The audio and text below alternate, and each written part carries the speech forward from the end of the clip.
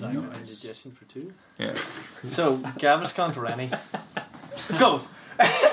I'll go for Rennie because it's the only one that I've really tried. Because you're a renegade.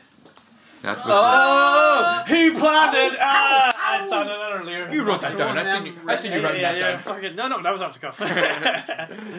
Well, that was like what Rosie suggested. The other name for that song should be Renee. Yeah, that's right. My aunt is actually called Reenie. Oh, Renee. Oh, yes. Cheers. Sorry. Indubitably. Oh my god. Yes. Cat.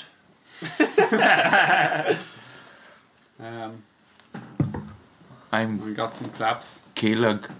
Okay. Like Kellogg. for the Yeah, cereal. that's who he is, and he likes Henry Rollins, so that is the man Nice. of the hour. This guy's alright. This. Guy? That's not really Kelly, is it? I know she's on the live stream somewhere. Kelly G? Is that what it's supposed to be? Yeah, but she's not G. Maybe it's a representative from Kellogg's.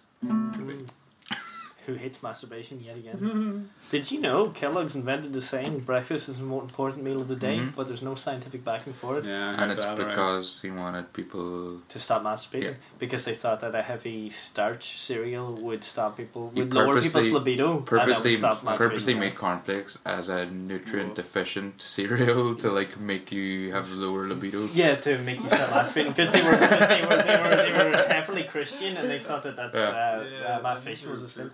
Wow. Yeah. So they didn't have indigestion for 2; they had masturbation for 0. Here was your Cocoa Puff sponsorship. Hey, they're also no, they're Nestle. Not good Correct. Kellogg's. I think Kellogg's. Yeah, they are. Yeah, well, I just like my Cocoa Hoops from fucking You- Lidl. Choco Cocoa Puffs. Hoops. Choco Puffs for life. yeah. What's the fucking Memories. name brand? The Weedos. Chocolate cereal, just fucking Don's home brand. Like Weedos, wasn't it? Fucking. No, I don't have Weetos. Sensible chuckles having there. You'd be falling over all the time if you had them. Yeah. That's the one. No balance whatsoever. Right, let's go. Let's make up. Let's try and make up the most generic cereal titles we can. Okay. Corn. Corn hoops. Maize.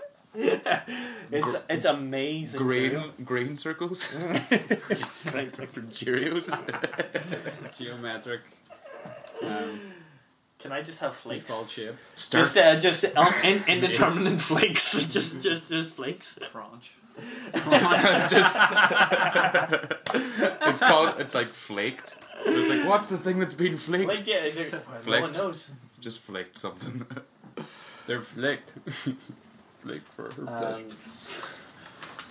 Can I have a bowl of your friendly's Lucky Harms, please? Lucky Arms. What was I gonna say? That was a question. I don't know if you touched on it or whatever. When was the first time you really wanted to play music? Yeah, that's a good question. When was the first time you Have you been looking at his notes? I think you touched on when you did really like, because then you were. Yeah, actually you did touch on, because you said that you heard like AC/DC and you were like, I want a guitar. So Yeah. Oh, you just mean playing an Just instrument? playing an when did you want to instrument, play music? Okay. Really, when was music?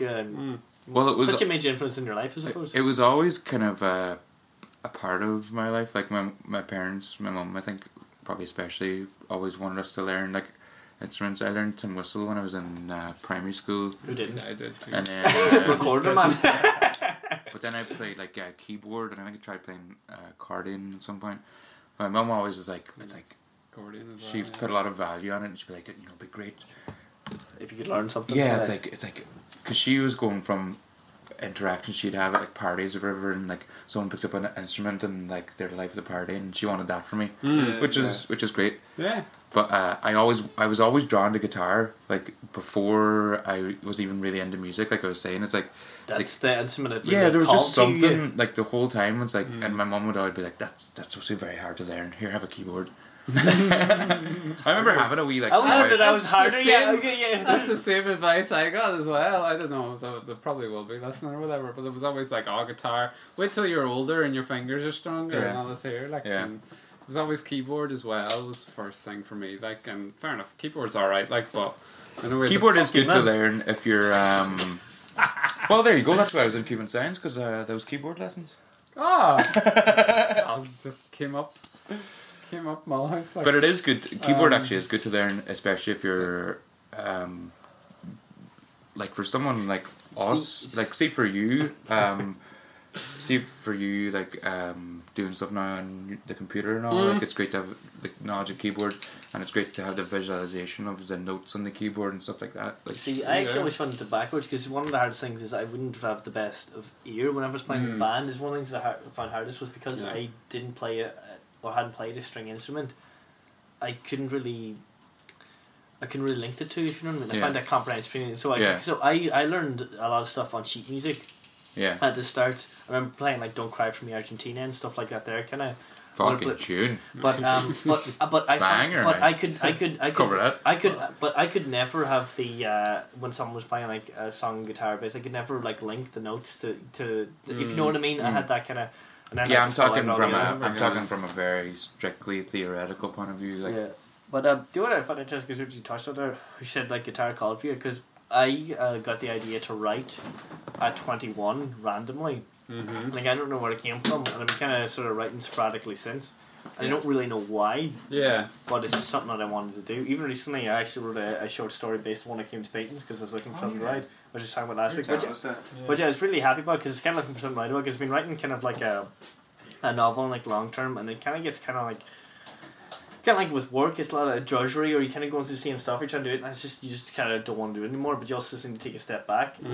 So I bought a painting of Kieran quite a while ago, but this year, about 9 months ago, I'd say.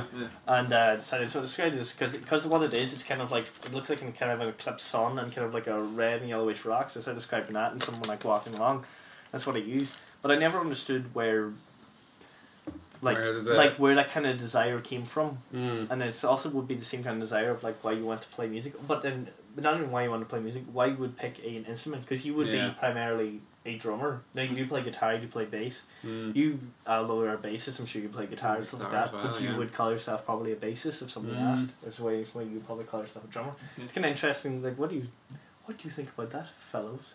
Yeah, no, definitely. I know when I started learning guitar, was like, what was it, 11 or 12? Because my cousin used to play in a band, and I went to see them, and I was just like, oh yeah, I'll play a bit of guitar, like. And I remember even looking, like, I never could play the guitar, and I never like copped on it. You actually had to like press down on the string. You're just doing motions. But there was one defining moment I remember where I wanted, like, this was when I wanted to be in a band, like to play in front of people or whatever. There was like a battle of the bands in Donegal Town. And it was like for the No Name Club or something, like, and there was a couple of bands there. There was a band from Killybegs, there was a band from the town, all that there, and I seen them up on stage. They're all giving a welly, playing whatever. Like some were playing like Nirvana songs, and it was like Arctic Monkeys, like that first album that come out, so everybody was playing like Tales of San Francisco. Or like a Bet When the sun goes down and all that there. It was fucking brilliant. And I remember having the thought, I was bet just that you like dance on the floor. That was a great tune. I remember looking up and just having this thought, and I was just like, I can fucking do that. I could definitely do that. I would love to do that, like, and whatever else. And then just that kind of spurred me on. But like I remember chatting about Owen. Yeah, actually, sorry. No, do you want to go first? Well, I was just going to say, like, that is a great. Me and Scott. Geez, Scott's getting a lot of shout outs and he's definitely not watching. Scott and shout. Listen back to the podcast. But like we would like growing up fucking going to the Nerve Centre every weekend pretty much. That's mad. When we were like 16 probably. And like you would see bands, like local bands, or you'd see like English bands. And like that is so important to have and be able to go like, you know what? Because I do remember having that feeling too, seeing these bands like, I could do that. Yeah. Or like I want to do that, or like want to be where they are. Yeah. Actually, I just remembered something. This is like going way back to whenever I was in secondary school, and this would be my first band, I suppose. And we played at like the Christmas concert at school. Yeah. And but afterwards there was like a guy who was like a couple of years younger than me. I remember him like stopping me outside at lunch or something, and he was like, that was class, man. I started playing guitar and like we're starting a band and everything.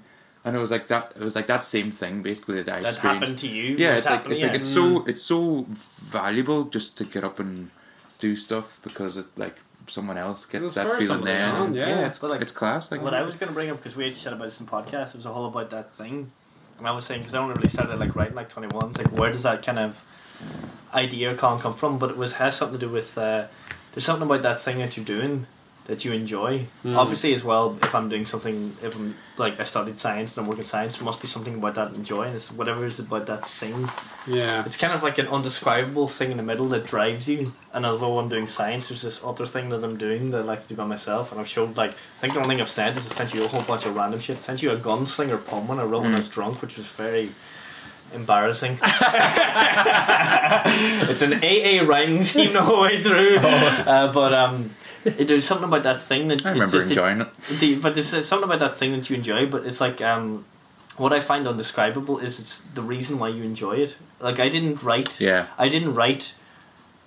I never intended to show that gunslinger poem. Because not even calling it as, because that's what Owen described it as. And I did write it as a guy in a saloon who found out his wife cheated on him, and then goes and shoots the guy. And I was literally drunk one night, don't know where that came from, but alright, here we go, this is what I'm going with. But where does that thing come from? Like, kind of, which is, because actually what Owen said to me before, which made me feel better about it, was that the idea that you need, because I was always worried about never being creative, especially being scientific, is that being creative is just a need to create, but that need to create can expand itself in a lot of different ways. Some people will be more musical, some people may be more writing or something like that there. But where does that actually come from?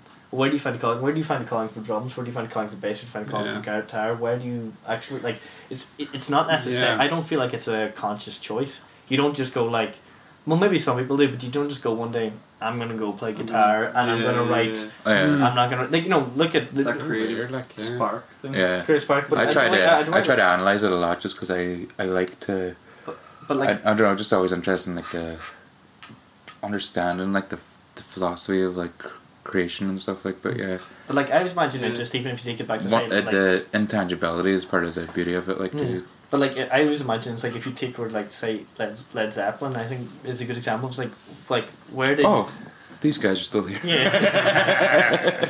But it's like where did John Bonham decide to play fucking guitar? Where did Jimmy Page decide to play guitar? And like we defined where John Paul Jones decided to play bass. Part of it, and then where Robert Plant, and then all the vocals, and then they defined because they kind of defined a new kind of like genre. Technically, Led Zeppelin 4 is the first start of like the first metal album and stuff like that. Yeah. But they never really chose that. They did develop it. It's just an interesting. I feel like it's an interesting avenue to develop. Yeah, it's a good thought experiment. Like, because even remember we were chatting about Smashing Pumpkins last night.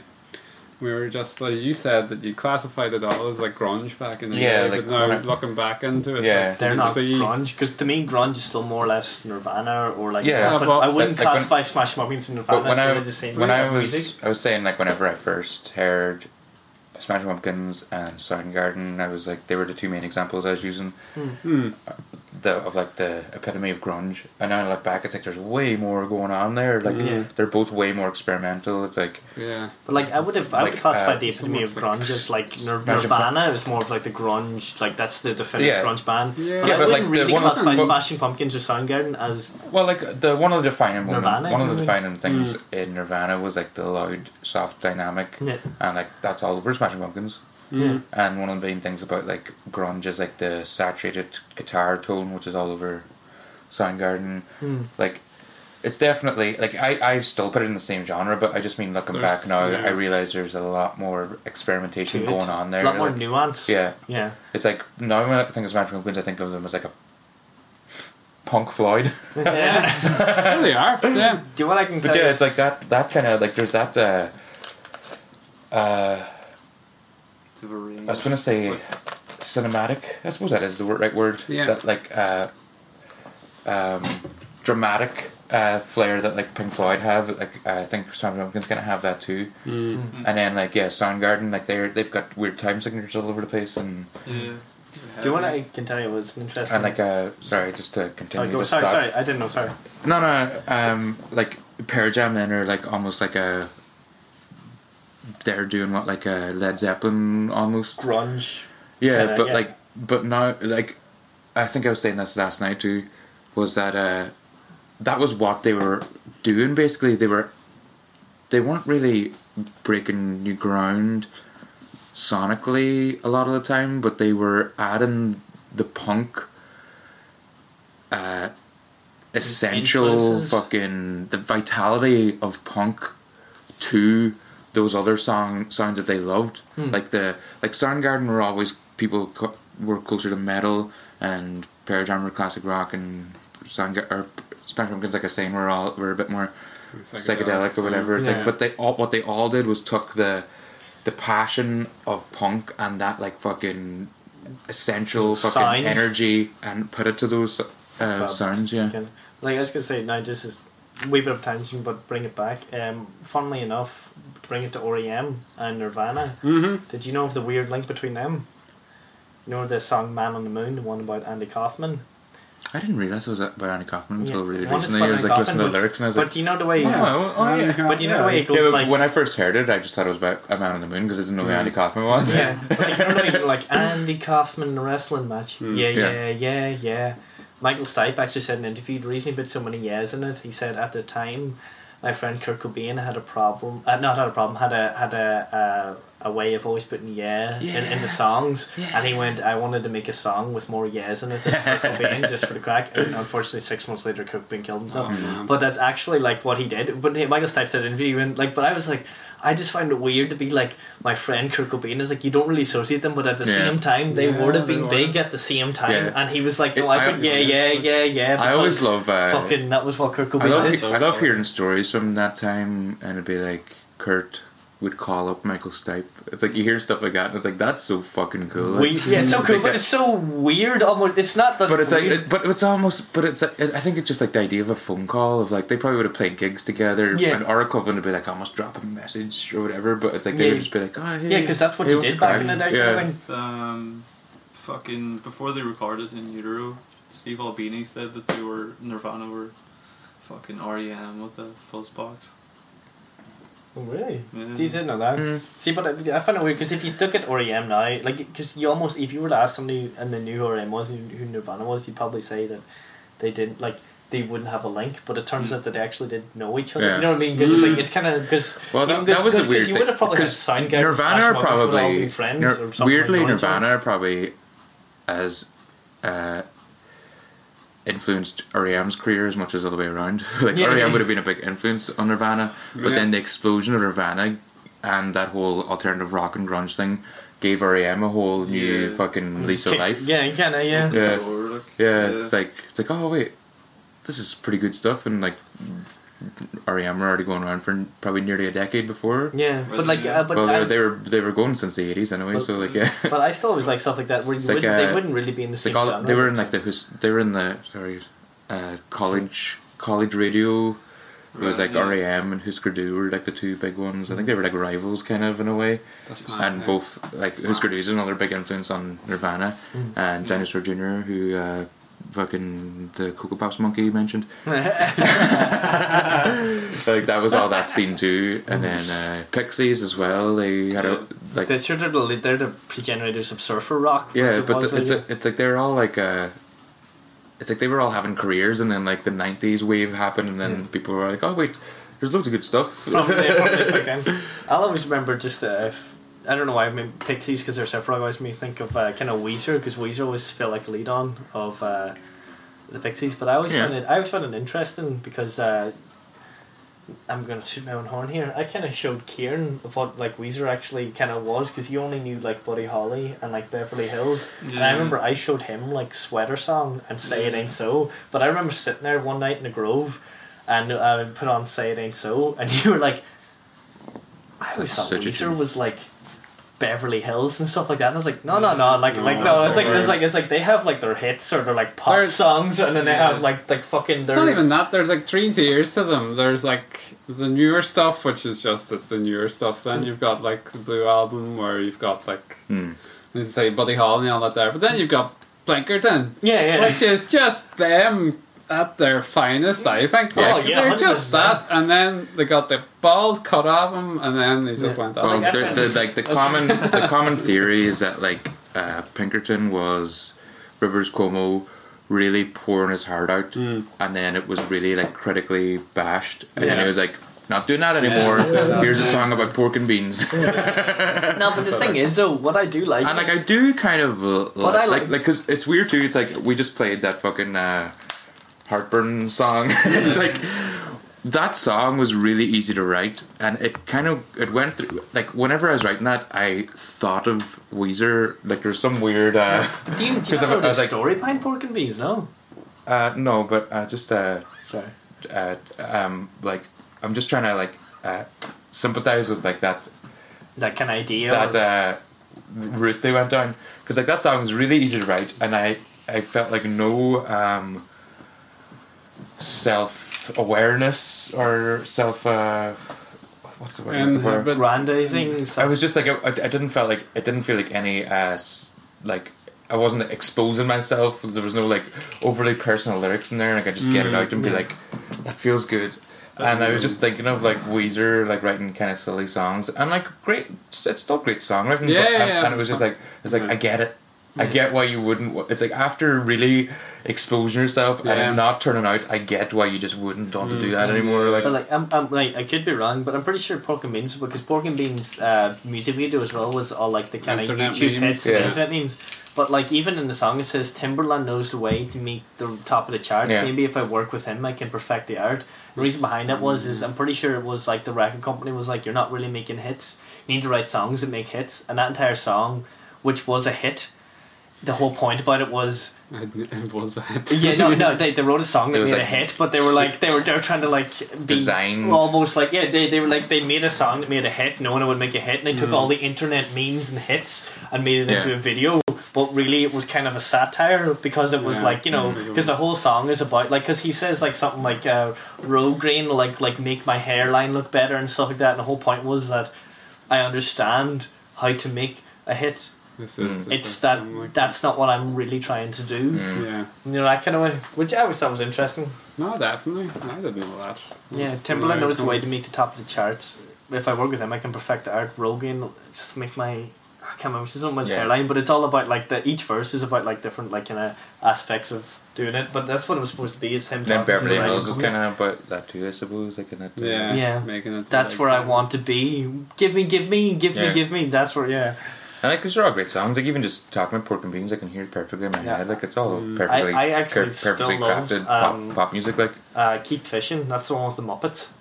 Keep Fishing. I don't think I've heard that song. Oh, you definitely have. And the video is the one with the Muppets, and they have it in it. And I just think it's a class song anyway. But it's just very catchy and all too. But there's the Muppets in the song, because why not? yeah, I was gonna say what you said there. Do you need a pee?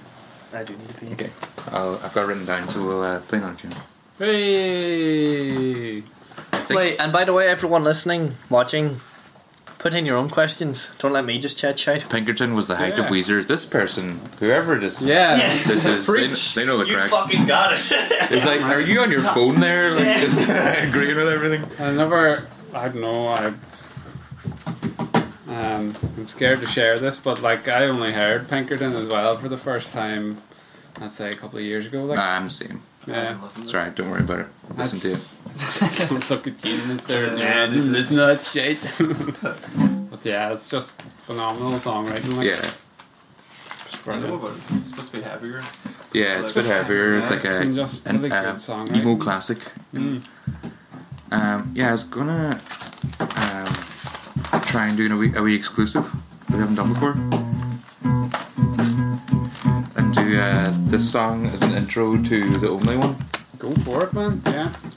It's another one of those. We were talking earlier about like short songs, and I like him. And it's another extremely short song. Another one.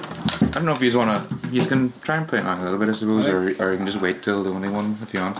I'll wait till the only one. Sound. Song's called My Head. My head. My head. My head is a frustrating place to be. My bed is where I could stay comfortably, and I can't muster up the energy. I won't be doing very much today. My head is a frustrating place to be. My bed is where I could stay comfortably, and I can't muster up the energy. I won't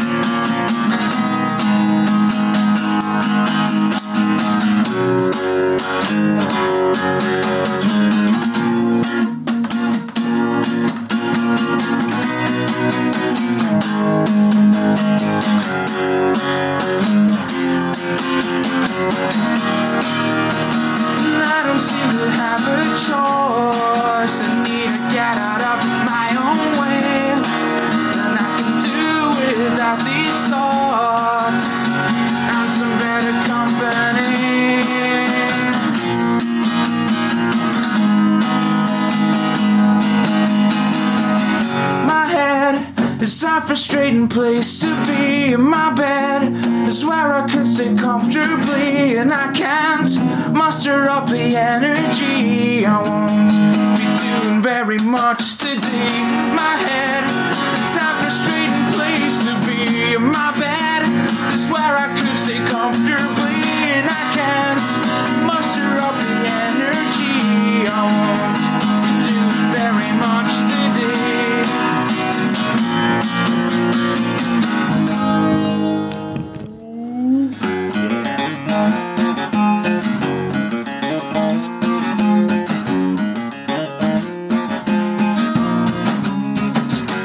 There's a tightness in my chest.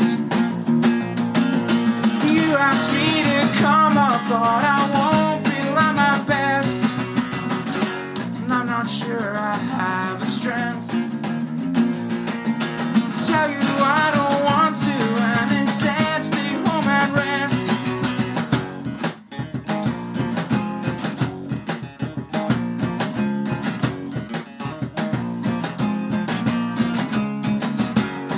Now I deal with my guilt. Not acting how expected, but instead on how I felt. It's not an act of retreat. I've been busy winning battles. This is not a defeat. I'm hanging home all alone. Time to best company's my own. And I don't know anyone an explanation where I've gone. I'm the only one I can let down.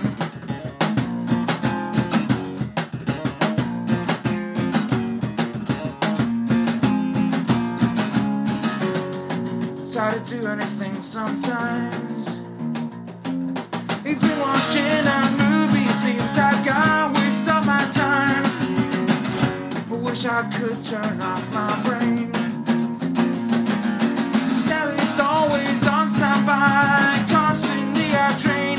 I'm hanging home all alone. The time to best company's my own.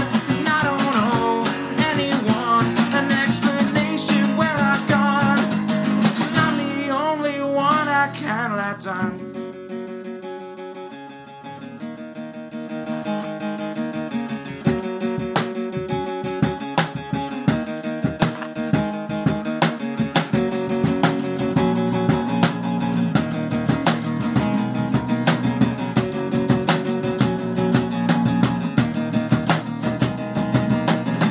Try to work myself up, I'm not ready.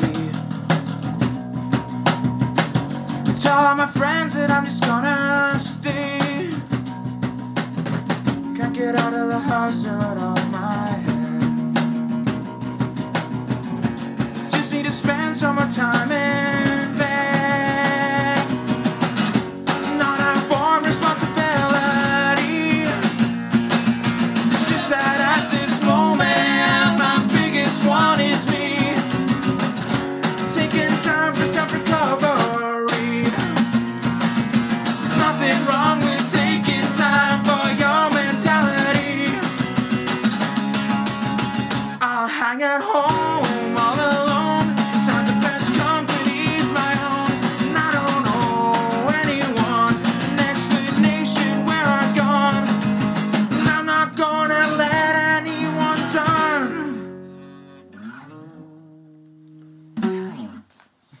Excellent. Nice. Let's play that song, hey?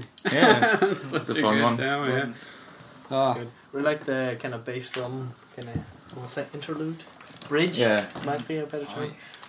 Middle eight, whatever. Take your pick. You might find this funny. Kelly messaged me saying, I'm going to tell your parents to watch the live stream to catch you smoking.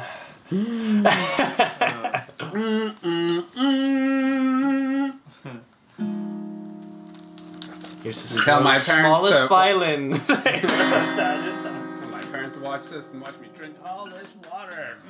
Look at me, I'm Morrow, I got my arms, blah blah blah.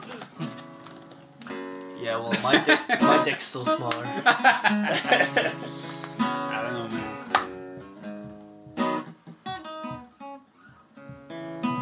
So anyway, next Giving one. you a jazz soundtrack for your cigarette. Because I actually have two questions for the band as a total. and I know the answer to the second one.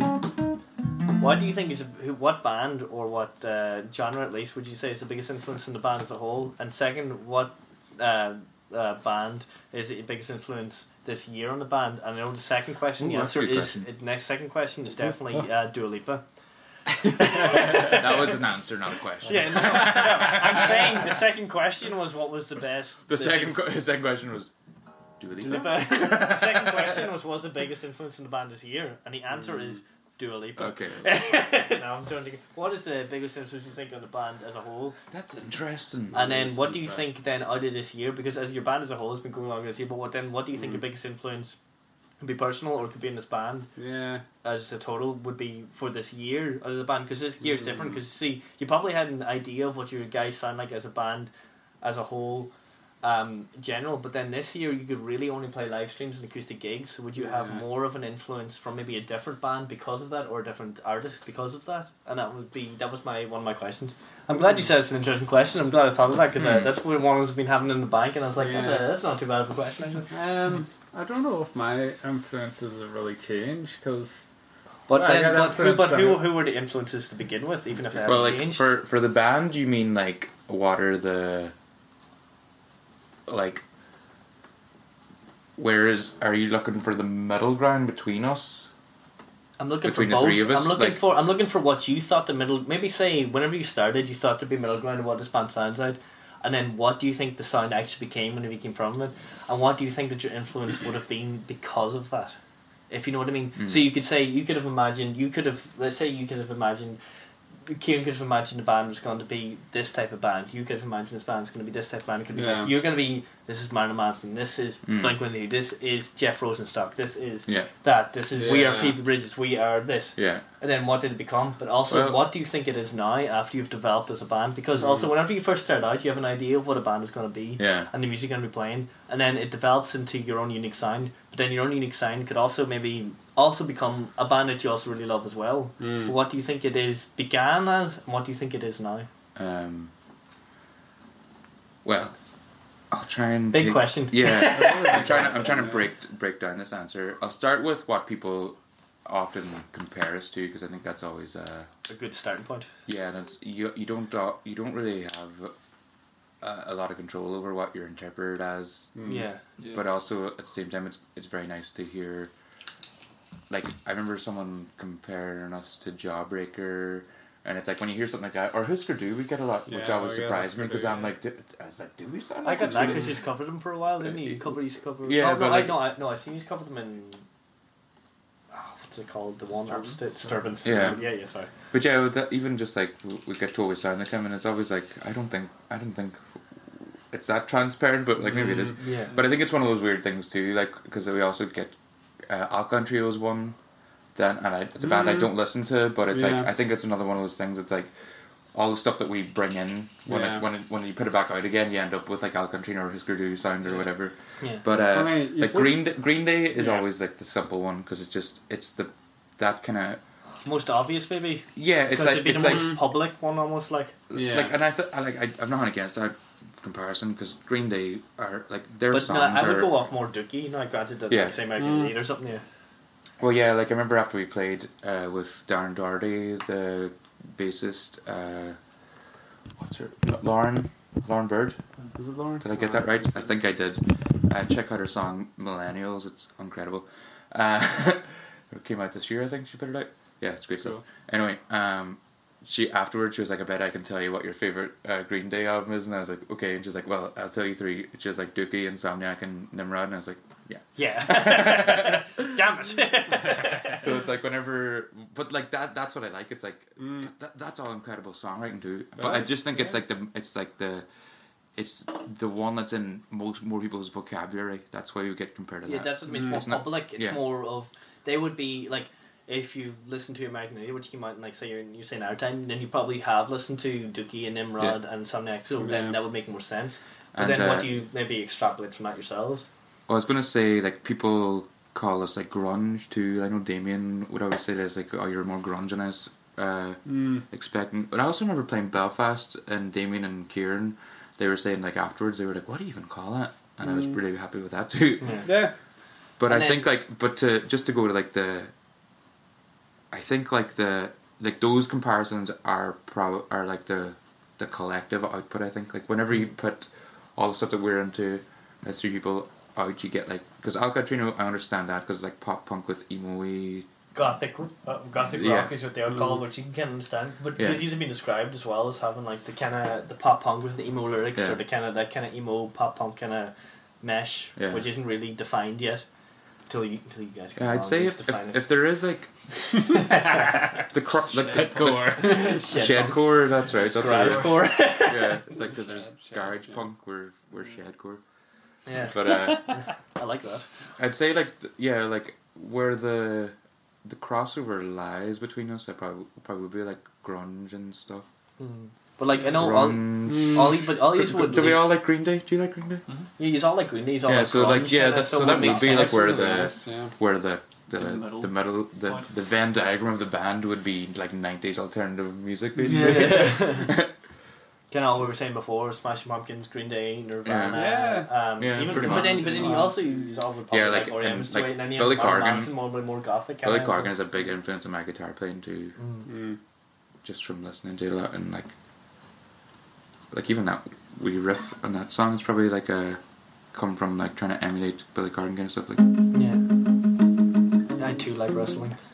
And like actually Enemies is like one that probably like 'cause But I don't know. you are obviously always gonna have an influence of enemies. For me, Well, no, I mean, I was going to say that riff is probably influenced by Billy Corgan too. Because I don't know, at some point I started realizing I could do like stuff like that. Like that sounds like Pumpkins. I don't know if it is a Pumpkin song, but it sounds like Pumpkins. Yeah, like realizing I could do like even actually, and Until Then too, that wee bridge sounds pure Pumpkins. I always think like the. Oh yeah. Sounds like more jangly. Sounds like or 19.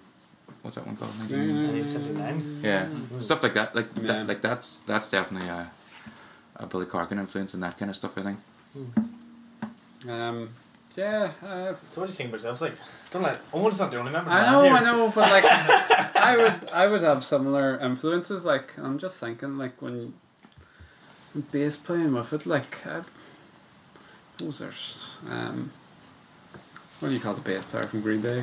Mike Dirnt. Yeah, I mean he's fucking. I think you're like you have a like it's. I don't really know how to describe your taste in music, but so every so often I'll hear a band and I'll be like, "Aaron, I love that." Yeah. It's usually big riffs. Big riffs, yeah. And I think that does translate to whenever I think you approach bass like that too. You're like, it's like I know it's like I'm playing the bass part, but I'll still make it memorable, and I think that's great. I think, and probably Chris Novoselic actually probably. Yeah, a big no, influence on me, definitely. too. Hence He's got his goddamn bass. Yeah, true enough. But sure, even in the last song, because as I was saying with the bass line too, then whenever the user's playing drums and you're not playing, and like that, because that was it's a really kind of, you say like noticeable part, or like it's a really integral part of the song. Yeah, the interlude of the bridge is the same. It's like just, but like it's not like the song is held back by you not playing, but something like it's not taken away. But that's what I mean about the whole great musician not playing. Yeah, It's just like that's what that song needed then at that point. Like actually, I that's think that's a good. I think that song's a good example of our like different Collective- influences. 'Cause collective I feel influence, like the breakdown too has a bit of like that. The drum beat reminds me. It's like a hip hoppy kind of beat too. Yeah. It's like it feels very you. Which would have been you back in the day would have been Travis Barker. Yeah. Quite a Yeah, lot. that And too, Travis yeah. Barker would have been obviously pop punk and Blink-182, but then he did so much with because that's what he did. He went more into the hip hop and the kind of rap kind of style. now in the restaurant scene as well. But I was gonna say like I always remember like even whenever we're in Human Science that like I always remember you had a really good sense of melody and stuff. I think you bring that to your everything you add to. I think so as well. Yeah. As for bands, like I was just thinking there, like bands listen to these days. I mean, what really got me into bass was Death from Above, and they're noise rock, like proper like Stations of the bass. hang on. Stations of the Cross, Stations of the Sesh. I'm vibing right now. Okay, they're vibing. That's great. That's good. all right. We've got a vibe going. But like, do you think collectively as a band you can think what your direct influence would be, but also do you think you could split it into two of what you began as and what you are now? Well, what I was going to try and like I don't know what I don't know. With the question, no, I think it's a good enough question. Yeah, I'm pretty proud of myself, guys. God So, yeah. damn it, check, mate. I think the closest that we. It's weird. I don't know if I'd call it influence. I suppose it is an influence on me, the band. But I think like the band that we're closest to is probably like pop. The pandemic unemployment payment. Sorry, you set me up like that, man. You know, I gotta knock him out. Like, Were they prophets? But like, just for that, the style of like pop punk that they play, I think is like closest to what we're doing. Probably. We're not trying to compare us to pop because like we're fucking nowhere near pop. They're like the. These are the puppies. That's the name of a band as well. Puppy, they're quite good. The Puppets. The Puppets. There you go. That's fresh. But yeah, that's like a. Kier needs commendation. I'm laughing out loud. Haha. Oh, that I like the way you said haha. That means you are definitely laughing out loud. What I was gonna say was like there has actually been like a conscious, I think, effort to not pigeonhole ourselves too much. Yeah. But like your songs wouldn't do that. You wouldn't. I don't think your songs do that of pigeonhole. You know, not all your songs sound the same. So not all your songs. Not all your songs are gonna be. As I say, you're not trying to pigeonhole yourself. You're not trying to just write a song to be like writing it, because like your songs do have different even structures. Yeah. Which is a good example of not pigeonholing yourself. You don't just go. What we used to do now, Shaking Camels, of chorus, verse, double chorus, maybe a verse. Yeah. Triple chorus or something. Yeah. You just go play. Yeah. Pitch change. Yeah. Fucking. Like fucking key change. Fuck this. You know what I mean? You just don't do that. Yeah. Because you do have bridges here, and you do that, and you know what I mean. Like, which I do understand in that sense. Yeah. In that sense. I like trying to stay pretty. But you like the experimental. From talking to you, even on a podcast and stuff, is that you try and write a song and just in almost the same way you just write a story. You'd like to see where the song kind of takes you in a way. Oh, definitely, yeah. And but then also whenever you bring it to the boys, they're going to add to that and change it that way, and they have their input. I think I like kind of just complimenting just like the song and the melody or whatever. The best that's way what I always like, say to you too. Like it's like, and that kind of stems from like I'd always say to you, it's like the song comes first. It's like it's not about any one of us having a moment or being showing off or anything, and I think that does help. Of not trying to you're not trying to outdo each other. Yeah. But like I've been. It's like there's only I've only put a guitar solo in one song, and it was because when I was writing it, I was like, I think this actually needs a guitar solo. Yeah. It's like. But if you felt like a song needed a bass solo or a drum solo, you'd be like, fucking do the bass solo, do the drum solo, like. But like, it's like I've been out to practice and understand like watching it of like seeing that's how it goes, because it is a very give and take, but that's what it kind of needs to be.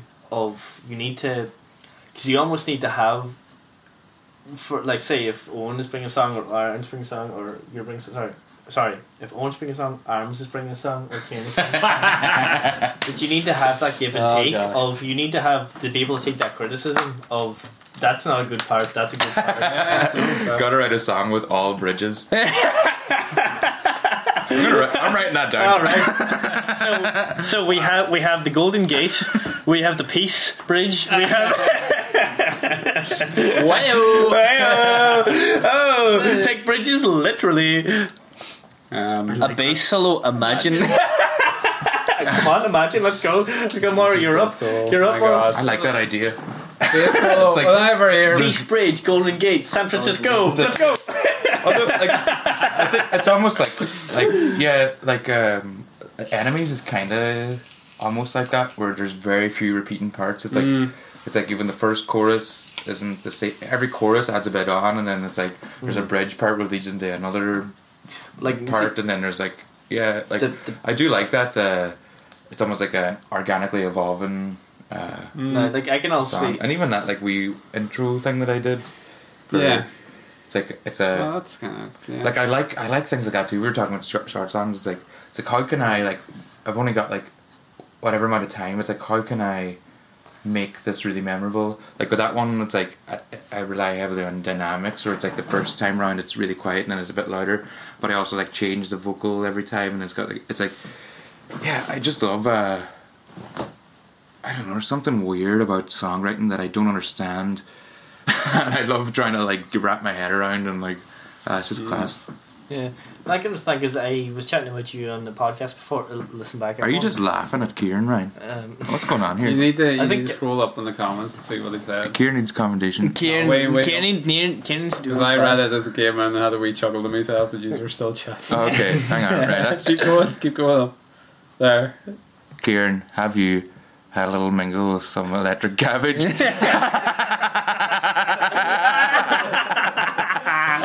Excellent. He looks like an ornament at the back. Distinguished, regal, and all-seeing. I get a slight rise against vibe. I used to listen to that M. Yeah. Yeah. What do you mean I'm vibing right now? Okay. Kieran needs to do a vibe retreat. Stations of the Cross, Stations of the Sesh. Kieran needs accommodation. I think was that because we were talking about your drumming? Yeah. Probably. Probably. Yeah. Like what I was gonna say is just going back. What I can only do with like being back in the band, which is granted still fucking like 10, Yeah, and 12 years ago. Read But read the being comments with above, us, and if we were Kieran to holds break it down all the harder than a songs, hun we could face probably down. break down chorus verse. Not chorus, pre-chorus. No, it would be chorus first, pre-chorus, chorus. I think Ryan needs First, accommodation. pre-chorus, chorus, and then probably like a double chorus at the end, which probably for our songs now we were like 17, so it makes sense. Yeah. But you guys aren't the exact same. I wouldn't be able to break down your songs there. But I'm saying, in me and Kieran told band, you probably could have broken this down to probably the same structure all time, but you just don't really do that. It can be dangerous though. That it's like because Now I'm going to say because we were 17 and we were doing that. We only did write like 3 songs. well that's But, that's I think that's what you. No, I think that's how you okay when you're 17 too. Yeah, exactly. Like, how do you write a song? You No, just go to no, verse but and that's chorus what I mean. That's what I mean. That's okay when you're 17, but if you're trying to write a song seriously now, Yeah. you shouldn't be. Now, and if you want to write a pop song, yeah, whatever. But like, what I mean, what you're trying to do isn't that. You're trying to write your own music and do that. Yeah. So you're not trying to do. Oh, right, we do a chorus here. We do a pre-chorus. Now you might do. But what you might do is be like verse, chorus, pre-chorus, bridge, whatever. But what I was going to say is like I don't think you should. Limit yourself. Yeah, like you could write a song that's just all like there's a song I'm writing in a minute, and I think it is just going to go like basically verse chorus the whole way through. Yeah, but there's nothing wrong with that. Yeah, and that's the thing But because like the I realized danger too, is doing that all the time. but I realized too, it's it's good, it's commendable to be like every song's going to be experimental, but then you're going to run out, and then you're going to be like, well, this song's just a verse and a chorus and a bridge. You know what? You're like it can. I think it's like you have to be careful that like the classics are classics for reasons too. Yeah. It's But like I also feel it's like to related to writing too. It's like the hero's journey. It's like yeah, there's nothing wrong with the hero's journey because like even I was saying about and you have to master the basics before traditional way before you can start like, But, like, even- breaking the rules. What I was going to say is even because the short story I wrote the other day, which was about James Painting, was I had this idea for the end. actually finish the story? No, I finished the story, but Wait. do you not remember me telling you? Never this is- finished stories. Yeah, exactly. No, I wrote it in one go. But you see, I had this. sweet. I had this idea for the end of the story, which I'd kind of known had been done before. I wasn't going to break any ground. It was going to be like the twist was pretty bog standard to come into, and it was about James Painting. But then when it came to the end of the story, that's not what I did with it. But I had the It's weird, I idea, was looking and at the- technically, the I lead do video have and I that was like, part. Not even. I have that part written, but that's not really the end of the story. I made the entire story more metaphorical than what it is. But my idea behind it was that I went through it and I knew the end and I knew the twist, which was pretty not breaking new ground, or it was pretty bog standard. Yeah.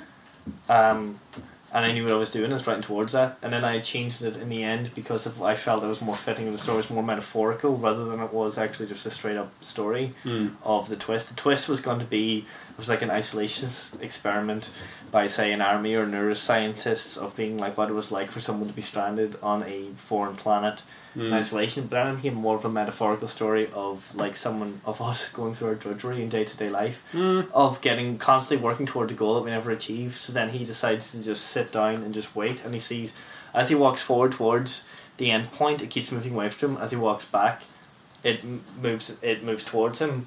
So therefore, if he just sits down and waits, and that's kind of what I've been more trying to do in my life, is like I've been trying to more take a step back, stop focusing on work so much, calm myself, and be like, it's not, because the whole story, the end point is he keeps trying to get towards this goal, he keeps trying to get towards his goal, which he will actually never reach, because as he keeps walking forward, it keeps going away. It's like acceptance. Yeah, exactly. The old metaphor thing is like acceptance, but it was also kind of like, as I sit down, nothing changes. So if I step back, it moves back with me. If I move forward, it moves forward away from me. If I just sit down and just accept what it is, then nothing really changes, but I can still be happy here. Yeah. But the thing is, my initial twist was like really sci-fi of like, oh, it's an isolationist experiment. This is the army seeing how someone survives of an isolation. Of being like, and it's like it was going to move back into like these scientists examining somebody in an isolation box, giving hallucinogenic drugs, who sees this thing that they've concocted. Just detailed, fucking mapped out. Yeah, kind of whole thing. But then I took it away from that of being like, because I kind of prefer the kind of whole metaphorical thing of it's just me sitting down, because this is what I've been trying to do, and this is what I've been doing in our phone, reading more, taking more sentences and pace myself, and kind of, even at work, like making jokes, being laughing, being like, I'm not rushing myself anymore. I've been saying to people, I'm not rushing myself anymore. I'm just taking it easy, and I'm just going with it as it goes. Whenever I get done today, it's whatever I get done today. Which is a really big step forward, because for like fucking 8-9 months straight I was just pushing myself to get more done, and get more done, and get more done, and get more done. And the thing is that what I do will still always get done. I gotta stop pushing myself or rushing myself, and I gotta take a step back and just be like, relax, it's all okay. Yeah. And You'd have to go it's not the end of the world. I'm not gonna be fucking setting off a nuclear bomb. And that's kind of what the whole story then took on towards the end. But my initial idea of it was this very traditional scientific fiction story, and then it became more mythical. And that's kind of where it came from. Yeah, that's pretty cool. So none of you can read it now, because you fucking know the end and the whole meaning anyway, so that was fucking pointless. I read the short story that Arrival was based on there. Oh, did you? It was very good. I must give you Philip K. Dick was always best in short stories, but he has this one short story that I love. I'm just going to leave it blank for now, but I must give it to you, and I'm even just going to give you the book. There's like loads of short stories. Yeah. Just tell you to read this one. I think out of all the short stories I've read, one of the best I've ever read. Sweet. Do you want the best thing about it is when it comes to the last line or last sentence, because especially for what he does of the whole kind of like you don't really know what's going on, is you kind of figure out what's going on, and it comes to like the last paragraph, and you kind of go, oh fuck. You're kind of like, well, I don't. There was a story in that book actually, and it was weird. It was about like it's pretty cool too. It's like about someone like gaining super intelligence, and I think it's like really interesting to read, just as like almost a lesson on how to write someone that's way smarter than the author, because it's like beyond. It's hardly Faust Algernon, is it? No, but that's what I was going to say. It like reminded me of that, and I thought it was gonna. I was like, is this all going to have a twist, and it's going to end up like Flowers for Charlie? Not Flowers for Charlie. That's Always Sunny one. It's like, is this all going to turn out that he's actually just insane or like stupid or something? But I must actually give you Faust Algernon, because sorry, go ahead. It's about this hormone K treatment. The guy like has because there's all these things that I thought were going to pay off but didn't. Yeah. Like there's all these suggestions like he started having nightmares, and then like they went away, and I was like, is this going to be like become like a brain damage like these story, or this is like a hallucination, is that what these dreams are they something else? But anyway, so it's like he like fell under ice and lost consciousness, and then they give him hormone K to repair his pathways in the brain. But then it made him smarter. He ended up with like perfect recall. It's like when they were testing his brain, he found out he could like remember the string of digits from the last lesson and stuff like that. And it's like, okay, and then they started experimenting, and then they give him more treatments, and then his brain became better. But it was like a thing where it only, if you give it to someone who's perfectly, has no damage to their brain, it doesn't do anything. Yeah, but it's because it's repairing a pathway, so then it repairs all of the pathways essentially. So that's the more damage done, the higher you can get. But like the one I must say, when I read 5,000, but it goes in. Sorry, just to finish off it. Like it goes into all this stuff. Like it like becomes quite like trippy and stuff. It's like he realizes he's control over like the pheromones he can release, and like he's like control over like his blood pressure and everything, and like he can he has full control over his body, compartmentalize his brain into like and he can like read all the little like facial tics and everything. Yeah, it's really cool, and it's like really good. It's like as you're reading it, you're like fucking getting more and more like it starts to snowball. It's like you get really caught up, but it's really well done. I must say, I remember. But yeah, I thought it was going to end up where he just like is crazy or like is going to have this weird twist. But like that's what I thought. But it also made me realize that like Flowers for Charlie is genius. No, but you see, that made me realize. Remember, I read Flowers for Algernon. I was like worried because I almost like didn't finish it for ages. Because Flowers for Algernon is what the TV episode Flowers for Charlie by Stanley's based on. It doesn't end the same. The Flowers for Algernon. Just maybe not everyone knows what we're on about when we say Flowers for Charlie as well. And It's Always Sunny in Philadelphia. Yeah, episode. Charlie thinks he's really smart. Well, he acts really smart, and then it turns out that it was all an experiment to show how susceptible people could be to suggestion, and he's actually still an idiot. So Flowers for Algernon is about is someone who has an IQ of like 60, gets given a brain experiment and becomes really smart.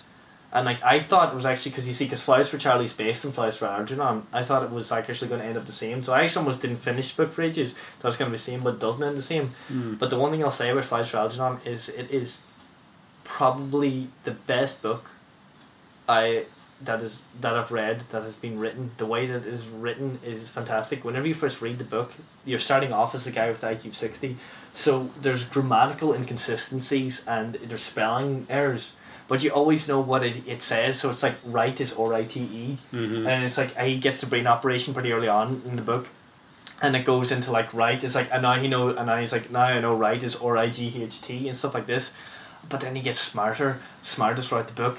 But it's just the book starts off with like the most simplistic, like easy misspelt English, and then it goes into the almost like very grandiose, like very well written English, and then it starts going down again as he starts to degrade in intelligence. But it's just the way it's done is it's like this one, the Hugo and Nebula Awards, which is the two major awards in like science fiction, because Hugo Gernsback in like 1936, which is the guy that wrote the which is again on the original science fiction magazine, which is Isaac Asimov, and all been Nebula Awards that came on like the 50s, which was just kind of more of like, so like they're both like the Nebula Awards and the Hugo Awards, if you consider them like the Grammys and the Oscars of science fiction writing. But it won like all of them, like flat out, like it won both of them, and whenever you read it you just know why. And it's just like entirely first person, and it's like his journal entries, because the whole point is as he goes through the experiment that he has to write down like how he's feeling, because what's really interesting is he gets like the brain surgery. It's like whenever Homer takes the crayon out of his brain. Yeah, that's what I was going to say. But you see, it's what's really intricate about it is they show that because he gains more intelligence, he's not more emotionally intelligent. He's more, like say, scientific or academically intelligent, but he's still not emotionally intelligent. And they do that, and it shows him. And like one point, he gets drunk and he starts acting stupid again, and he starts acting like childish, and it's just. But the way it's written is just he's like unbelievable. It's just exactly. It's just the way it's written. No, it's just whenever you're reading it, it's just. But it's also the entire book is so sad. Because like the entire book, because whenever he starts becoming smart again, he starts getting more memories back, and he can remember more. And his mom didn't fucking like him. She hated him because he was stupid. She wanted him to be normal, and it's him like trying to be normal, but he can't be normal because he's academically challenged, and he's trying to be normal, and he's like, I'm trying to play with my blocks, mom, but he's like 10 years old, and she's like, you should be smarter than playing with your blocks, and it's just, you're really like, but he loves block, but it's, oh man, it's just one of the best written books I've ever read in my life. Me to read it now, it's so fantastic. They're written, like, I just can't understand, because it's just the way the guy writes. Being spelling errors, you still understand it. Grammatical errors, you still understand it. And then it gets to really intense stuff. But you follow it the whole way along, and you follow it the way down. But also, that episode of Always Sunny is brilliant. It's great. It's like the more I like. Can cats speak the spiders? The more the Chinese bit. The more but the more I like. The more like sci-fi stories now that I read, and like that one where I was expecting it to go that direction has made me realize how smart that episode actually is to like have that twist. It's really really clever. Like But like, Do you know what I mean? It's like, and it's like the more like sci-fi I like read or whatever, it's like oh, this hasn't actually been done before. And it's like but like the way I think that's like also good art of any kind. Like if you like read a book or hear a song or whatever, and it's like this hasn't been done before. Like that's. But I remember, that's good, especially at the start of the podcast, we started about how science fiction is actually more of an example of like the human condition of what it can be talked about. And that's James Britton sent me a message too, like a few months ago, being like, it's like, oh, you guys really understand sci-fi. But like, I think you said Ryan, maybe, or one of you in the group chat brought it up anyway. What's really interesting about Fires for Algernon is what would be called hard sci-fi. So there's hard sci-fi and soft Well, I'm sci-fi. hard. So hard sci-fi is science fiction that is scientifically based. So if you take Got that me would hard, be, I'll soft tell you sci-fi that. would be like, say, the best example would be like that's Star Wars, space opera, starships. You don't have to give an explanation for anything. Hard sci-fi is whenever the actual fiction has a scientific basis or has like, you know, a real, like, you know, there's an in-universe at least reasoning behind it. And Flies for Algernon is like hard sci-fi, but in like the loosest term, but still hard sci-fi. And the entire thing is they can give this guy who is developmentally slower a brain operation that makes him really a super genius. And that's essentially all you have to understand. But then it just describes his experience of getting smarter whenever his entire life he's been treated as stupid, and that's essentially what it is. So it's like he works in a bakery and he's a janitor in a bakery, but then he becomes smarter than the people he's been working with. So then they start to resent him because for the past 10 years they've been making fun of him. He's been the idiot. They've been making fun of him, and then all of a sudden he starts not acting like the idiot. He's all of a sudden he starts realizing that they're making fun of him, and he's like, no, I'm not taking that anymore. And then they're like, you're not my friend anymore. Fuck you. And so it becomes more of like, because it's not really about him getting smarter. It's more about how people are social impact of, or people treating him bad because they thought that he was, because it also shows how one person in the bakery treated him well anyway, but then you see, because that's the funny thing, is because people in bakeries treated him bad, and then he becomes smarter than them, so he calls them out on it essentially, and he understands that one of them is actually stealing from the business, but then the guy that treated him better than everyone else, the guy that treated him like an equal, he becomes smarter than him, but then he becomes arrogant towards him. So then that guy starts resenting him because he starts acting like he's better than him, which is mirrors what the other people were doing to him. You know, there's a very intricate plot of that, which is very, very well done. It's very, very well received. Oh, definitely. I have to read it. It's just, but it's just the intro. It's so well written of that kind of, because it explores each aspect of it, because it doesn't just show he becomes smarter, people resent him. It shows how people resent him because he becomes smarter, because he changes in a bad way. It's not just because he becomes smarter, he's now the best person in the world. It shows how he can become a bad person by being smarter. Interesting. Subscribe to What Are We At for the next me chatting shit. the next episodes of Flowers with Thomas. Are you telling me this entire thing has been an experiment on me? You can get a little of that dumbass. You can look at the GoFundMe page for the Thomas Burke audiobook of the audiobook. The audiobook. He has a fucking audiobook. He can't shut him up. Dear audiobook. You doing number song? What do we do now? What are we? We're on 3 hours and 22 minutes. Are we on 3 hours? Oh goodness me. Jesus. I'll edit it down. I'll probably do 2 parts or something. Cool. Yeah, we need to like get how many more questions does Thomas have? I don't know. Yeah, we'll have to see. There's only so much you can answer. Yeah, we'll do.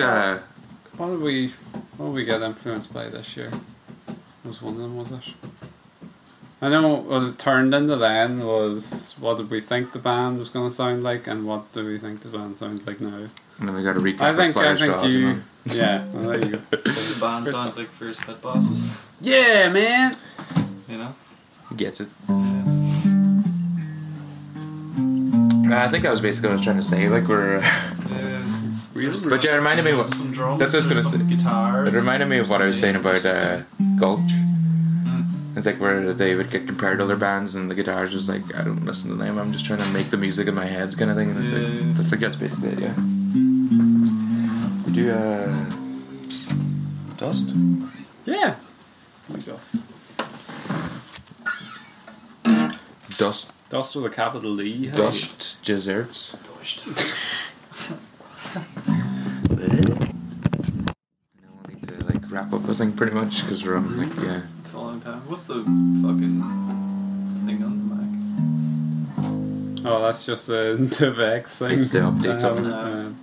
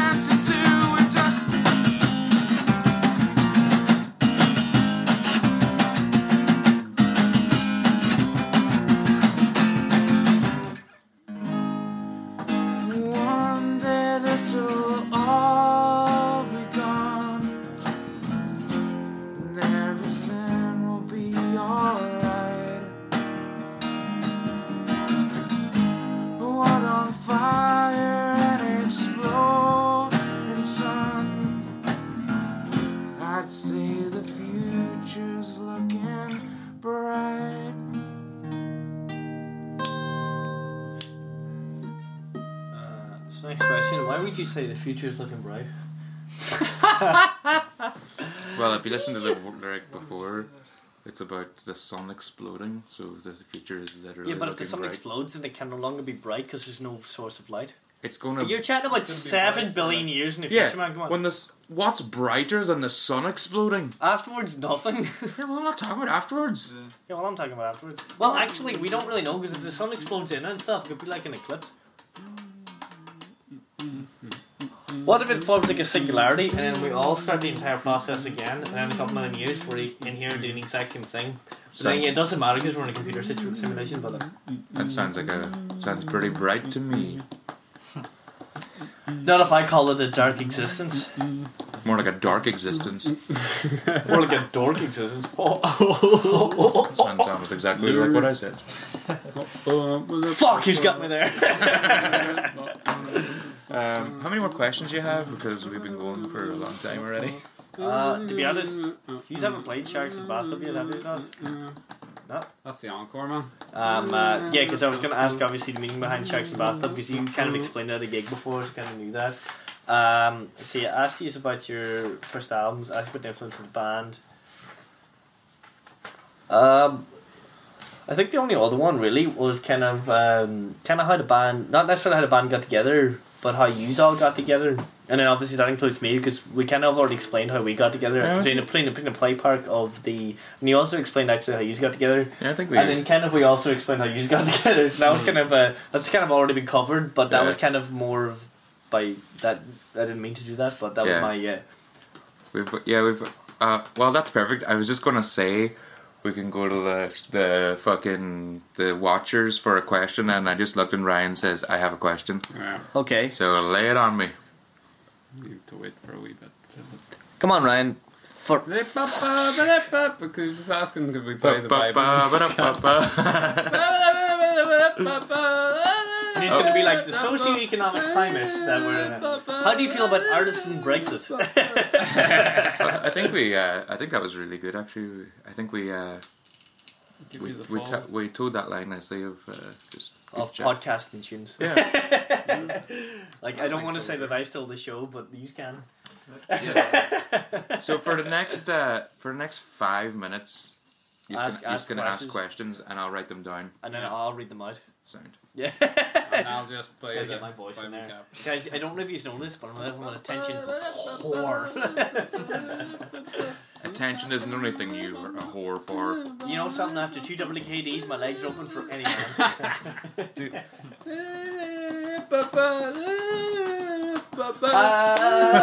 Kenya. It's like the video. I just thought of something. Can you pass that Christmas tree? What's your opinion on the state of modern polka music? Polka music. Let's see if we can position this somewhere so it looks like a really big tree. Look at our massive Christmas tree. Wow. Oh, get out of frame, Christmas tree. No, it doesn't really work. There, it looks massive there. Wow! But you can't see it. Wow. It's so big you can't even see you. Whoa, no, I'm the big one. Oh no. It's definitely coming down to be like, shh. Shut up. Where he said, "Pull it up, boys, play that one again." And here we go. Well then, I suppose because I've already kind of... Oh, here we go. Yeah, we got. How do each of you find motivation and meaning in the art and future of performing live when the immediate future of artistic medium is in question? Could be 2021, October, November, before gigs fell their back. Oh, I'm Ryan. I did psychology. Thomas already asked that. Fucking should have been listening, Ryan. Oh, good way there. I asked it in a less poncy way. Tight enough for I'm it. just gonna. Ryan's just gonna write back, fuck you, Thomas.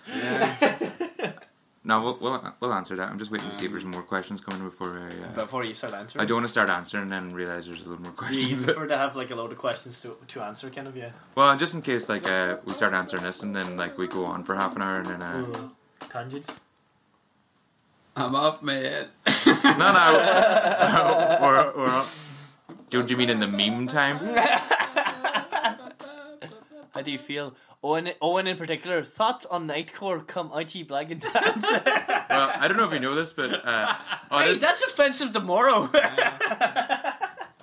Is he black? Honestly, No, he's pan. This is a good opportunity. GTL, Jim Tallandry. If you aren't already subscribed to our YouTube channel, do it now because you're right there. But there is a Nightcore version of one of our songs up there. No, actually, that's a good meaning. That's a good meaning. You can't find the boys on YouTube and Spotify, and you can find What Are We At on YouTube and Spotify and Acast. Everywhere you get podcasts. Everywhere you get podcasts, you can find our podcast and hear me and Owen chatting about the same shit. And anywhere you listen to music, really. you can hear First Bit. And I think after like the 6th or 7th episode, we get good. he's really. Is that funny, Kane? Okay, we'll answer Ryan's question. I imagine you. We'll answer. Yeah. We'll answer Ryan's question. You son of a bitch. What did you say? Okay, he was like, imagine you just being good. Oh, I can't counteract. I can't come back. We'll answer. I'm knocked down a fucking 10 pegs, sir. I'm on -2. We'll answer Ryan's question, and if anyone else wants to leave questions, we'll get to that. Answer them in the meantime. Yeah. So, how do you find motivation and meaning in the art and future performing live when the immediate future of this artistic medium is in question? Well, I think when you're worrying about the future, that's kind of a pointless endeavor anyway. Like, Wasted energy. yeah, like Worrying about our something in our the future, future is our pretty much the future of the choice. band was always in question. Like, Yeah. there's no nothing's really changed. If you were to be truly pragmatic about it, like, you're not playing as many gigs, but at the same time, Yeah. you We weren't playing anything. and it's like, didn't know anyway. You didn't know that you'd be playing any gigs this year technically. Anyway. Well, you probably didn't know you're playing some, but I know you know what I mean. You didn't. like we kind of touched on this when we were saying like the live stuff helps, but what I was trying to get at then, which I think I didn't really put across properly, was that like this is a good time to really understand why you're making music or why you're creating anything, like, And if you're not doing it because now, you wouldn't be doing it any time. if there's too much of that external motivation, then it's not really sustainable anyway. Like, I get so much enjoyment out of just writing songs, and like I was saying, like, there's the other steps that I get so much enjoyment out of too. But if I didn't just love writing songs, I shouldn't be doing it. I should be doing something else, basically, is how I would look at it. But it's that thing, instead of saying that you describe it in podcasts and saying others, if you didn't enjoy doing that thing, which is writing songs, writing a story, doing something. Yeah, it's like you were saying, it's like you wouldn't do it. like you're talking about writing songs, or writing stories and all, and just writing in general. That isn't affected by the current state of things. So, because I was doing that before, and I'll be doing that after. Yeah, you will be doing this before. You'll be doing this after. So the the healthy way to look at us making anything should be the same way as, like, the external world shouldn't affect your. Well, if I can creative drive. If I can even say what me and Owen said about the podcast before, which we said actually mostly drunk, is I said before, I've talked an awful lot on me and Owen's podcast about being like depressed or like anxious or just kind of happy, and I really hope that if one person heard this and like felt better about themselves or felt that they felt the same way, that they would feel more inclined to maybe get help, or just it's the fact that that's the way that they've felt. So then they understand that they're not alone. And it's just, but you see, I feel like it's okay for one person. And see, it's easier probably being on a podcast with me and Owen is whenever we're talking about it. As I said, even then again earlier about like it's rare for men to say maybe open up to each other, but I have a fella that I can open up to pretty easily. That you're always opening up to men. Yeah, no, like my open up your butthole. Like my my butthole can fit a basketball at this stage. But a basketball player. Yeah. A basketball team. Yeah. At one time. But the whole idea of it being like podcast is called What Are We At? Yeah. I'm doing it. Question just to answer. I'm doing Good it. question. I'm doing it. I'm trying to do it for that. If like someone maybe felt in the way that I was, that then a couple of years ago, because Owen told me before about you could never really write about being depressed until after you come out of a depression. And that would be because if you're so fucking depressed, you really can't do anything but almost like lie in there's bed. like I remember hearing a quote from some famous writer. Basically said like you can never write about a city until you've left it, and I always like find that really applicable to like emotional states as well. It's like it's only once you put a bit of distance and can look back, look at that from a hindsight, because you can see both the inside and the outside. And that's kind of the way I would imagine it of even like artistic gigs in that way sense, is that you can't really write about something until you've lived through it. And so you could probably write about 2020 after living through it or whatever, but I wouldn't be able to write about being depressed or talk about being depressed without having coming through it, or at least going through it. And I've been both going through it and coming through it and all this kind of stuff. That's kind of where it kind of comes from. And that's where I would probably take it from of...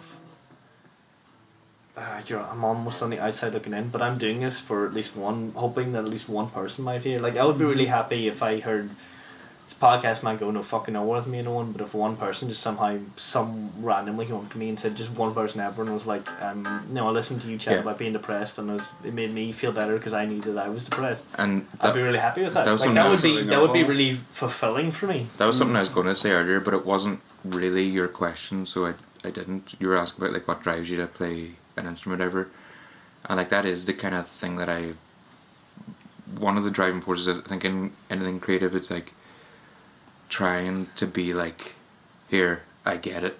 It's like because you've heard that yourself. You're trying to like everything that drives me anyway is some kind of being like, here, it's alright, I go through these things, or it's some kind of like, it's grand, don't worry about it. Like, it's not even that it's grand. It's just the fact that I go through it too. Yeah. So that makes. That's what that like. But by you, I think by you saying I go through it too, that is what that is implying. It's like, it's like for. It's okay. Yeah. It's fine. Yeah. It's like you're sad. It's like you don't know why you're sad, and then you hear somebody say, "Oh, I'm sad too," and here's why, and then they say the exact reason why you're sad, or you're actually being depressed, and then you go, "Yeah, I get it," because I think I would hope anyway that all of us, unfortunately, all of us. Probably depressed or have been depressed, and we've come across either whether it be a song, a story, or even something we've written or something our friends have said, and then they say it, and then you go, yeah, it's just kind of it's really fulfilling. But the thing is, like, whenever you hear it in that moment, you kind of actually rise up. You're kind of like, yeah, I get it too. It's this weird kind of fulfilled common connection, this universal feeling that you. But the thing is, at the start. You don't realize it's universal. You feel it's entirely on your own, and you feel alone, and then you suddenly don't feel alone anymore. And this beautiful feeling of I'm actually not alone, and that somehow makes it easier to deal with, because it definitely knows about it, definitely don't. But also that whole thing of like, a load shared is a load carried. So you feel like you can carry it more, because if you are weighed down by being depressed, if you're weighed down by feeling sad and alone, and then you hear that somebody else feels the same, you no longer are alone. So it removes one part, but then you are sharing this load, carrying it across, say, a river. Yeah. You're just carrying this, and you've realised that you're not alone carrying something across the river. You feel like you're wading through these waves. You feel like you're struggling to breathe, and all of a sudden you realise you can stand because someone else is there with you. And it's this beautiful moment, it's this beautiful feeling, because it's not that you've beaten it, it's not that you are no longer, it's not like you're suddenly happy, you're no longer depressed, it's just you're not alone anymore, and you know that you can fight it, and you're that's what causes, that's the beautiful kind of time and moment. And you're not it's not weird to feel that way. It's actually normal. It's weird whenever you realise that other people think like this. Yeah, it's like, surprised how much they do as well. Yeah, exactly. And I think you feel at the start when you're depressed, you're like, no one else realises that I think this, and you're kind of huddled in the corner like, oh no. I think that might be weirdly one of the positive things that this year might have brought out. People being more open to like their feelings of anxiety and stuff, and more people because it's realizing easier to say that you are because I'm in the house or something, and like more people realizing that everyone gets a bit of that. I was gonna just go back to what Ryan asked, because I realized the answer I gave was quite like philosophical and kind of vague, or like kind of no, like I realized that a lot of like the reason that I'm able to get to that conclusion is from stuff I've read, and like like a lot of that is from like Ego's Enemy and stuff like that. So it might not be that easy to, like, it's easy to say, but might not be that easy to follow or do, to just like to do that. So to give a more action positive version of like the motivation, I think like what we're doing right now, like any kind of like obstacle like this year has provided is a good opportunity to adapt and find a solution, come up with new ways and like get creative. I don't know any other example of what we're doing tonight. Actually, now that I think about it, what other live stream podcast music show is there? We wouldn't have been doing this if it wasn't for this year. Number one. Yeah, number one in the category. Yeah, because there is no one else. But like I was even going to say, but yeah, I think like this is a good example of like what like yeah, just use these obstacles as their own motivation almost, and like the podcast in general, like we were saying earlier, but yeah, just like something like this, we wouldn't have done this live stream if it wasn't for this year. If you were gigging the whole time, like the thing is, like if you were, see the funny thing is say miraculously 2021 is brilliant, there's no more pandemic, everyone go out, you now know that you can do this live stream. So that you will, because see, there's all of a sudden you realise that you all can't get together for like say a month, but you can maybe get together in his house for a month. I said that to Aaron too. Like we'll probably do this next year anyway. Yeah, exactly. Yeah, regardless, if you can go out and if you can gig around that, why wouldn't you? It's like let's make this a thing. We'll see us for Late Boys Show 2021. But like, what I was going to say, kind of bring back to the podcast with news as you're saying about obstacles and stuff, is like I had to go personally myself and find ways to get over obstacles of how I was feeling, and a part of that was going to a GP, part of that is now I'm counselling, part of that is I'm in counselling, and that is something I had to almost, like, although I've done it before, it's something I had to find out that I had to do this year, and it's something that I had to choose. But like I could have just came up with Chris the obstacle, say imagine it like a hill in front of me, and I could decide to just keep trying to walk into the hill instead of decided to try and climb up it, which is me trying to fix myself or get better mentally. And that's how it kind of goes. Not mentally, mental health wise. And that's kind of how we're going here. Alright, is that okay, Ryan? Is that okay? I think that's a good place to stop. Yeah. There. I'm happy with that. I'm happy because it says 69 playbacks. Yeah. Nice. Like sex. Yeah. Wait, what? Is that what that means? And we'll wrap up with the sharks in the bathtub. Yeah. Should you explain what that means first, before, or because that's one of my questions? Yeah. Well, you can just explain it briefly because it's. Well, no. Yeah, I think I can go into it a little bit. Well, it was all just kind of like the phrase that came into my head, like of a big fish in a small pond, and then like just an exaggeration on that of a shark in a bathtub. It made me laugh, and I was like, well, here's a song. Yeah. And it's something I was thinking about recently, because I realised that I will choose a funny lyric over, if I'm like stuck between two possible lyrics, I will choose the funny one. But you see, at the same time, you're choosing the one that appeals to you more than the one that you think might appeal. Do you know what I mean? You're still choosing the one that you like. But it's even there's a line in the only one too. It's like something about getting out of your head, and it's like, I need to spend more time in bed. Like I had another lyric going up against that too, and I thought the spend more time in bed one was a bit funnier, so I was like, I'll go for that. It's a bit funny, but that's also more relatable. But I also realised that there's a vulnerability in that too, and it's like I think humour can be an expression of vulnerability. But humour is also the best form of truth. Well, I always love that. That's what I'm trying to say, basically. Like that line was funnier, and like that was my rationale. But when I think about it now, it's like that's probably what you actually wanted to say now, because it's a bit more vulnerable, truthful, and true. But like even just as I was thinking more like in a wider philosophical sense of like humor, and like when you laugh, even that's quite a vulnerable, like it's a very unfiltered expression. You know, if you see something funny and you laugh at it. And say like voluntary. That's what it is. Because you are disarmed. Say like none of us had ever like met, or it was one of our first times.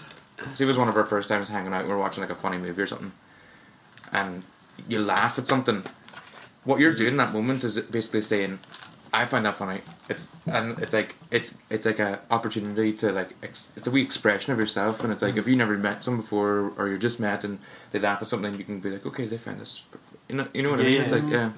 There's also common ground to that, because if you find something funny with people, because if you say you're being open or vulnerable with people and then they all find it funny, then that's almost like an open vulnerability, but it's more of like a socially accepted one, because it's seen as like okay to laugh. But the thing is, as you're saying, is because if you do laugh, but it's like if when you compare laughter to like crying, they're both like involuntary expressions of an emotion. But like, the thing is, crying is something that people would Yeah. hold back. But I always Yeah, remember, that's what I mean. remember finding it funny, because I was chatting to friend Freya. Obviously, she said the funny thing about crying is that if you see a woman cry, because women are more likely to cry, it's taken that seriously. But if you see a man cry, every single person will take that seriously. there's nothing. Because Yeah, I it's remember such saying that. because it's such a because if a man cries, it's seen as there must be something wrong, because if he has to break down almost the social norms of what is going on, if he can't even hold that in, then there must be something really serious. And I always thought that was a very interesting concept or idea. The flip of that is like a really angry woman, I think. Like That's actually quite true, because an angry man would be more like, the whole man punches a fucking hole in a wall is like male fragility. But if a woman does But it, when you're you like, see like a woman like vehemently like stand up for a point or whatever, it's like that's almost like it's like the, whatever goes against your like What, this, Tesco? huh? In Tesco? Tesco? Angry woman or all that. Uncommon. Aye, but he worked in Tesco. I'm not talking about Karens here. I'm talking about like Right. more of like a genuine like exploration of emotion, like. But like the thing is, like, because you see, if one the way I would put it actually be perfectly is if we had a couple of women here and they started crying, we'd be like, oh no, they're crying. Yeah, right.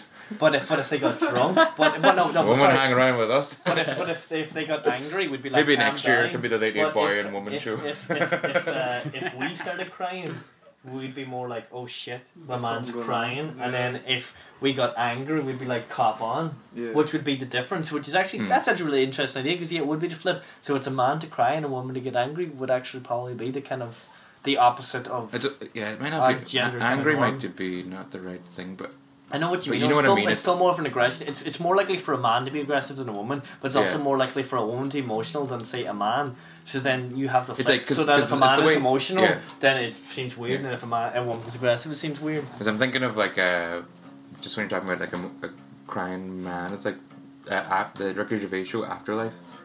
That was one of the most like whenever you see like especially like that, like a middle-aged man like crying, it's just like it's like it's so it does so there is heartbreaking. something fucking like it's like Heartbreaking. it's like not supposed to Fucking happen. Yeah.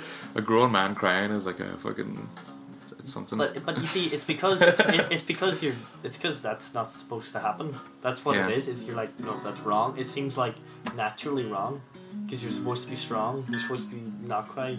Doesn't Brian Fallon have a tattoo on his neck saying like "You made me cry"? Yeah, something like that. Yeah, because he's covered in tattoos, Yeah. so who the fuck knows? But what a tattoo! That's fucking Yeah. that's pretty badass. What a pussy. But you see, but you see, that's funny. But you see, that's funny because that's the main thing. But then the thing is, like, is that whole thing is like, is it really stronger to cry? Because if you're willing, because that's such a vulnerable state. Vulnerable, yeah. I've also cried loads of times. This Yeah. man's definitely seen me cry loads of times. I'm Oh, a if we could bitch. cry. But Done. I have. It's been a lot of times. I think on the podcast with Paddy. Oh, that's right. I meant to give Paddy a shout out because he really wanted to. He was really looking forward to watching. Then he realized he had to go out on a date with the wife. Oh, what a hard life he leads. I was actually. But yeah. So what's crack, Paddy? Q90 Studios. Give him a look up. But yeah, on the podcast with him, I recommended like things that made me cry. It's like, oh, you like to cry, do you? It's like, check these things out. I had a good cry at these movies. I was actually going to say, just even that's finish off, is that Freya did her undergrad on it was actually male rights in the modern world, and it was considered the controversial when she did it, but she did a lot of like British males in Donegal. But she was supposed to do men that didn't know each other, but there was one kind of focus group, let's say, that she did. She had to transcribe everything and study it. But whenever she did it, it was me, Al Callahan, Oisin, Dean, and Liam, right? So we all know each other because we're pretty good friends. And she was saying that was interesting. So one of the questions, so she had like a list of like say 10 questions to ask, and one of the questions she asked was like, when was the last time you cried? And me and Oshin and Liam and Niall, because we all know each other, we actually talked about it. I said, like last time I cried. Last time I was on my period, am I right, guys? Yeah, exactly. No, but this is what I found interesting. It was Freya said, like, I said, like, fucking Ashton said whenever his grandmother died, Liam said I cried when this happened. I can't remember, I said I cried whenever I think it had been broken Toy up with Story or 3. something like this. But Freya had done it with a bunch of 5 guys that never met each other, and she was like, when's the last time you cried? And one guy, like, vehemently, just fucking without a doubt, said he'd never cried before in his life. Like, he genuinely said, even as a baby, I'd never cried. And like we all know that that's not true. But he refused to say ever that he cried, and I was like, fucking hell, like that's a bit extreme. Like he was he was like what a fucking pussy. Yeah, exactly. Like, yeah, exactly. But he was like, no. He was like, no. He was like, even as a baby, I didn't cry or anything like that. And you're like, what are you trying to prove here? You can at least say he cries a fucking baby, man. Like, maybe he didn't say cry from 5 years old. Like, come on, like, just not. But he was like, came out of the womb, just just came out of the crib being exactly like, what? What do you want? What? Yeah. What? I'm not crying, you're crying. Spank me, pussy. Yeah, and I fucking like, what do you want? Like, and on that note, sharks in the bathtub. Don't forget, you're a shark, and 2020 is just a shitty bathtub. oh yeah, with no water.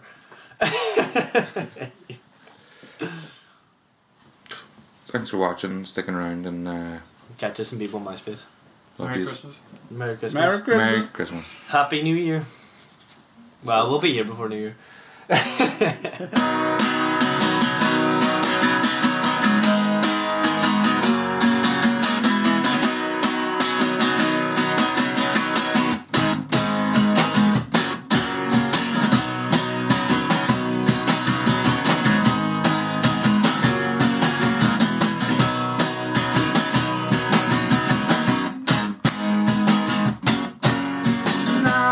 Up in the same goddamn couch to the smell of stale beer and the taste of ash in my mouth.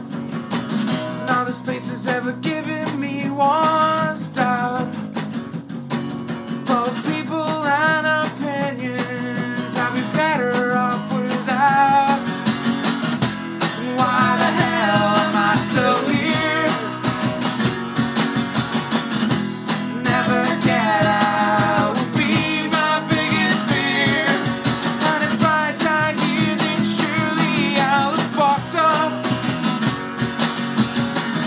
Sharks, and this is our fucking battle.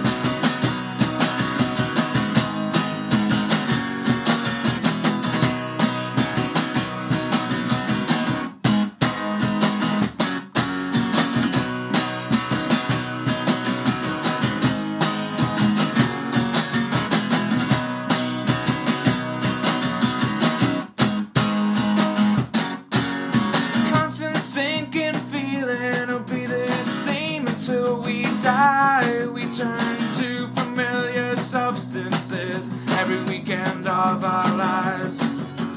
Know that it's a problem, the only solution we can find. We make friends with habit, enemies of time. Why the hell am I still here? Never get out will be my biggest fear. And if I die here, then surely I'll have fucked up. 'Cause we are sharks and this is our fucking battle. When nothing changes, it can only age us.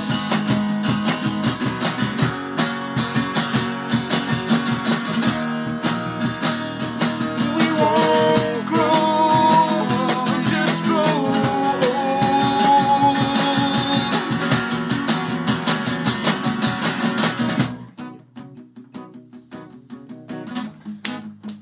hope you buy it. Only all for that.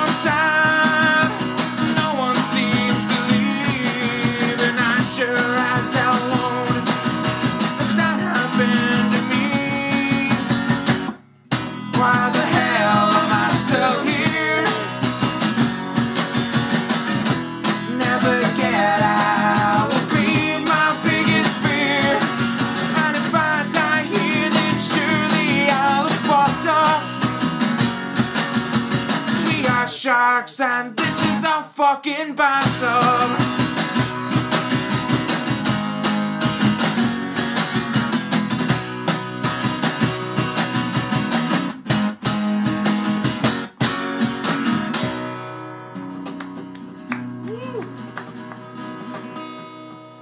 Thank you. Good night. Cheers, guys. Love yous. This has been real. Happy Christmas. What are we at? Podcast, Spotify?